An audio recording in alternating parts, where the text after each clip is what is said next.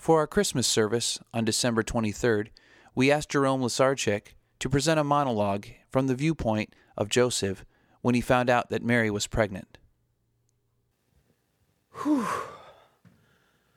Excuse me, but I need to sit down. It's been a very long day. I just helped deliver a baby. My baby. Our baby. I'm sorry. It's just this whole thing's been kind of surreal. Let me try to explain. Several months ago, my fiancée sat me down and dropped the bombshell. I'm pregnant. It's funny how that small statement gets such a big reaction, isn't it? Ever notice how the timing of that little statement greatly affects the response? A woman says those words after a wedding, and everybody wants to throw you a party. People slap the guy on the back and shout, "Congratulations!" Family you haven't seen in ages starts sending you gifts. Friends and family wink and smile and ask questions about the baby. But make that statement before a wedding, and you get a very different reaction. At least, that's been my experience. Some people avoid me. Others look at me like I'm defective. They don't offer congratulations. Far from it. Instead, they whisper judgmental things about us behind our backs. Family members have reacted to me like I'm some sort of monster that took advantage of their poor little girl. Or they treat me like I'm some poor schmuck who got stuck with a tramp. Okay, here's the thing. I didn't take advantage of her. I have too much respect for her parents, and for God than to do something like that. I'm not perfect, but I'm a decent guy. So when Mary, my fiancée, said, "Joe, I'm pregnant," the familiar, comfortable world I have been a part of for over 30 years disintegrated. In an instant, everything changed. My head started spinning. I couldn't breathe. It felt like I was sucker punched in the gut. You see, we were so excited about the upcoming wedding. It seemed that all of our family and friends were just as excited. I loved her family. I had known them for years. After all, it was a small town, so everyone knew everyone else. Her father had told me he was relieved she was marrying a guy like me. Honest, hardworking, a man of integrity, a man of faith. Yeah, I'm still blushing over that conversation. I had been running a fairly successful small business. I was making as much money as possible in a one-man woodworking shop. I knew we wouldn't be wealthy, but I was confident I could support a family. We talked about having kids. Mary and I both wanted them, lots of them. But not like this. When Mary told me she was pregnant, at first I was shocked, speechless. And then the hurt feelings kind of kicked my mouth into overdrive. I demanded to know who the father was. She paused for so long, I didn't think she was going to tell me. And then in a quiet voice, she said, "The Holy Spirit." At that point, I kind of lost it. I got really angry. I accused her of lying. I interrogated her with a list of names of other guys around town that always seemed to have a crush on her. I berated her. How could you? What about our plans? What were you thinking? What are people going to say? Think about how you and this child will always be treated. Oh, think of the names they will call this little one. I'm not proud of this now, but I'd even threatened to have her stoned, convicted and executed according to our religious laws. Mary cried and expressed sorrow at my hurt. She admitted the story sounded ridiculous, but she pleaded with me to believe her. She spoke in a quavering voice of how scared she was about the future, but not once did she waver on the details of her story. She was confused as to why, scared of what would come, but certain that God had put her in this position. She trusted that the Lord would care for her and the child and was determined to follow God's plan. She was so certain that her crazy claims were true. As I looked in her eyes, it was clear to me that she was convinced her story was real. Well, if push came to shove, I couldn't have hurt her. From my standpoint, I couldn't accept her story as truth. I mean, who could? Feelings of hurt and betrayal wrestled with compassion in my heart. In the end, compassion won. I wanted to spare her life and any further humiliation, so I just decided to quietly break off the engagement. I would make arrangements with her father to secretly send her away so that no one would discover the pregnancy. Well, that was the plan. Here's something you might want to keep in mind. If you ever want to make God laugh, don't bother with a joke. Just show him your plans. Because apparently I must have had God rolling on the floor. You see, that night I had a dream, or a hallucination, I'm not really sure which, but God spoke to me too. He confirmed Mary's plan. He assured me that while not part of our plans, this baby was the most important part of his. He said this baby was coming to save the world from sin and death. Now, while that climactic part of God's plan was some years in the future, what God needed right now was a home with a mother who would nurture and care for this child. God needed a father who would love and protect this child and who would teach him. And of all the people on the earth, the Lord picked us, Joe and Mary, for the job. Would I accept? Growing up, I heard lots of stories from the scriptures of ordinary people God called out to be part of something extraordinary. But God wasn't calling me to build a giant boat in the desert, or lead a nation through the wilderness, slay a giant, or lead troops in an epic battle. He was calling me to adopt a baby. His baby. Ultimately, I chose to serve God and be an earthly father to this child. Look, I love God, and I love Mary. I know that following God will not be easy. I'm not even certain how everything's going to turn out. But I've made my choice. The past several months have been difficult, to say the least. I'm aware of the gossip about us around town, the stares and the scowls directed at me and my wife. That horrible word that's already been surfacing in connection with the baby. You know the one. Sort of sounds like plastered. Mary and I only had each other and God to share our hurt, our fear, and our anxiety with. But today, I saw our son for the first time.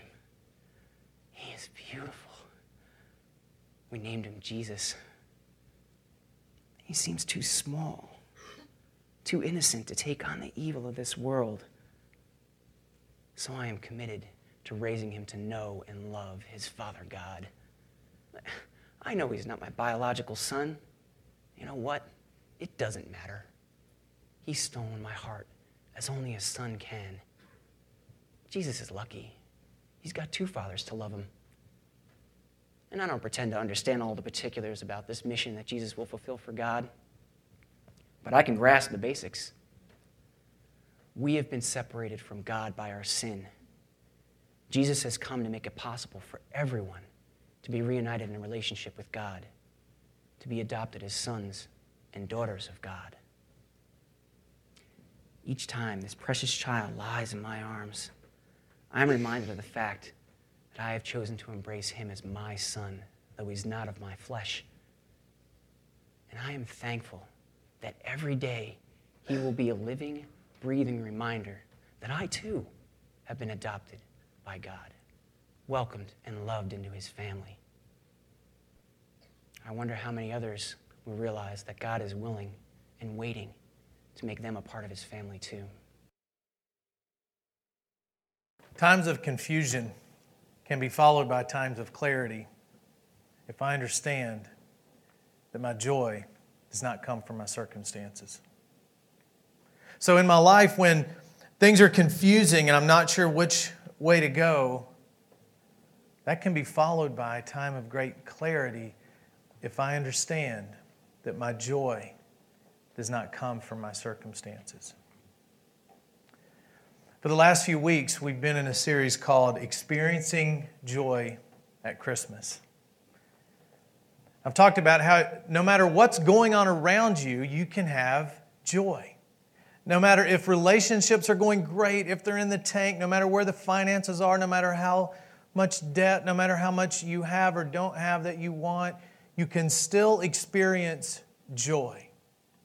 Joy in spite of the chaos, joy in spite of the unexpected interruptions that might come into your life, and joy in spite of confusion. A lot of people try to deal with their confusion or their chaos or their interruptions by just seeking after happiness, thinking if I could just be happy, if I could just get to that happy place, everything will be okay. Well, happiness simply means the luck of the draw, which means sometimes you're going to be happy and sometimes you're not. Sometimes all things are going to go your way and you can say, I'm happy. And then sometimes things won't go your way and you feel like happiness is a long way off. Happiness is nothing more than the luck of the draw. But joy is something that goes down a little deeper into our soul and finds places happiness would never find. Joy is something that can be experienced no matter what is going on in your life today. Joy is what Paul the Apostle experienced when he was wrongly imprisoned.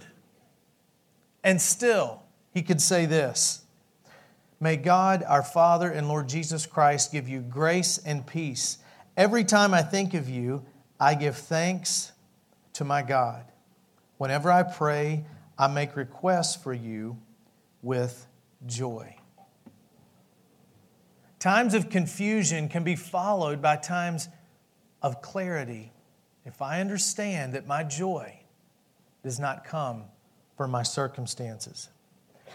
As I was listening to what Joseph could have been thinking surrounding the birth of Jesus Christ, he must have been confused. He must have been thinking, this woman I love all of a sudden is pregnant and she says that it's the Holy Spirit's baby, but God wants me to still marry her. He must have been so confused and thought, God, this is not the life I had planned out. These aren't the events that I was anticipating coming into my life. God, I'm confused. I don't know what next step to take. And there's probably times in your life that you don't know what next step to take. Maybe a great opportunity, maybe a great hurt, maybe a burden that you feel like you just can no longer carry. And you don't know what step to take next. But if you understand that your joy doesn't come from all of that stuff, you're closer to clarity. And while Joseph may have lived a lot of that time in his life confused, as God began to speak to him and work on his heart and he began to be more open to it, then a little bit more clarity came into his life. When he finally made the decision, I'm going to stay with Mary, more clarity. When he made the decision, I don't care what anybody says, I don't care what anybody thinks, I'm going to do what I know God's calling me to do, more clarity came into his life.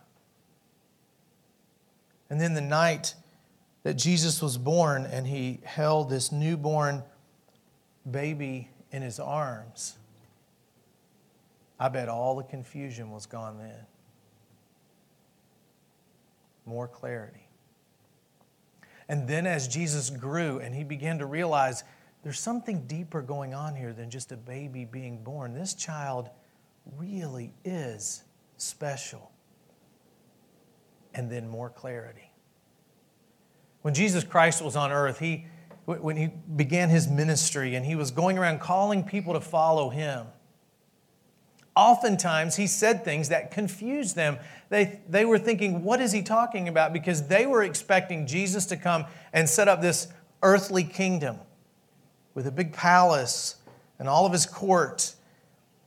But what Jesus was trying to set up is a kingdom that would reign in the hearts of people, and many didn't understand that, and they were confused.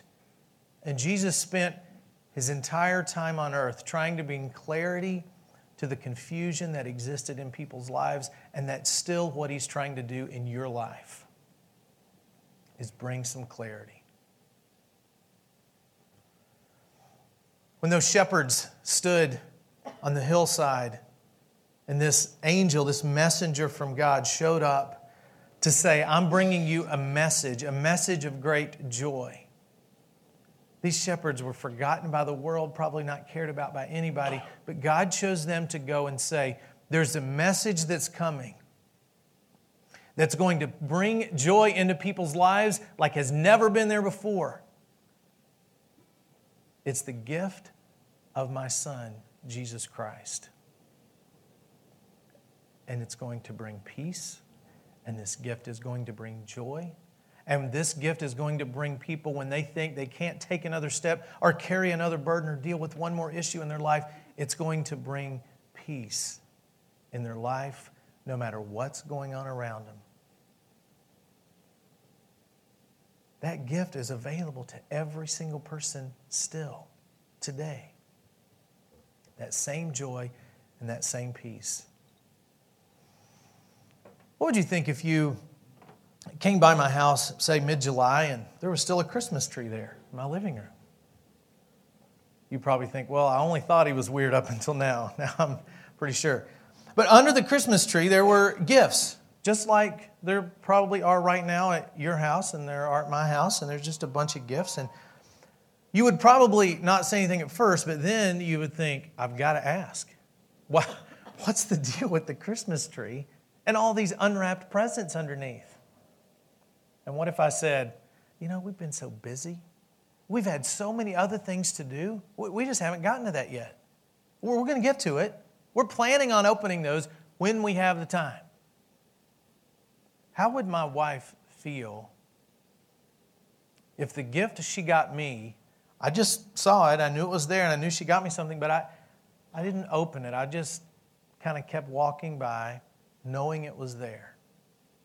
How would I feel if the gift I'd gotten her and thought about and shopped for and wrapped myself and placed under the tree, and 6 months later it's still there under the tree, unopened? A gift only has value when it's opened. There's a couple different categories of people here today. Some of you have recognized and realized that gift that we've been singing about, we heard Joseph talk about, that I've been talking about for the past several weeks in this message series. Some of you realize that gift needs to be in your life, and you've opened it, and you've enjoyed that peace and that joy that only comes from realizing that following Christ, although you may not always understand it, although it doesn't mean it's always the easiest way to walk, that it's the best way to go. That it's the only way to go. And you've opened that gift and said, I want to be a Christ follower. Maybe those of you that are in this category, you've forgotten what it was like when you first opened that gift that day. And you realized this gift is going to change the course of my entire life. And maybe because of the confusion and the chaos and the unexpected events that have come into your life, maybe you've forgotten the joy that exists in that gift. That joy that's independent of any circumstance. There's another category of people that are probably here today, and that's those of you that have never opened that up. You've never opened the gift that Jesus Christ gave, that God gave to you through Jesus Christ. It's just like it's under the tree, and you know it's there, and you realize it, and you understand it. Something keeps drawing you back here into these seats, into relationships, but you just haven't walked by and taken the wrapping paper off and said, I want to be part of this. That gift has no value until you open it up. And those of you in this category, maybe today's the day. Maybe this season's the season. Maybe this is the moment where you say, that's it. I'm not doing this anymore on my own. I'm not going to have to deal with all this on my own. I'm going to open that gift of God's Son in my life. No, you may not understand everything. You may not get everything. There still may be many more questions than answers, but there's a reason you're here. There's a reason that things like this pull at your heart and say, I'm tired of waiting. Open the gift. No matter which category you're in today, whether you have to re-emphasize in your life what that meant, or whether you need to open it up for the first time, that can happen today, right here. You can leave here having opened it and having changed. Making a decision that you want to be a follower of Jesus Christ. If any of that raises up questions and makes you want to talk, there's some folks out at the back. I'll be out there every week. Any of the staff, any of us, just come talk to us about what that means to open up the gift of Jesus Christ in your life. Times of confusion can be followed by times of great clarity in my life if I just realize that my joy does not depend on my circumstances. May you experience that joy in your life, not just this week, not just this season, but for the rest of your life. God, thank you so much for the way we can just open up a book that's got a story that's thousands of years old in it, and it have application today. That it means something today. God, I pray for everybody in this room, people in both categories, whether they've accepted your Son and still gotten confused in life, or whether they've never opened up that gift that is always waiting. God, I pray that whatever next step they need to take, that they would take that next step. Maybe if it's just sitting right in their seat and they just pray. Or that's going out into the lobby and talking to somebody that can guide them through that decision, or writing a letter, or checking on a card. I pray that they could take that next step. And I pray this in Jesus' name. Amen. May you enjoy the joy and peace that's independent of all your circumstances. Have a great Christmas holiday. Thanks for coming. Have a great week.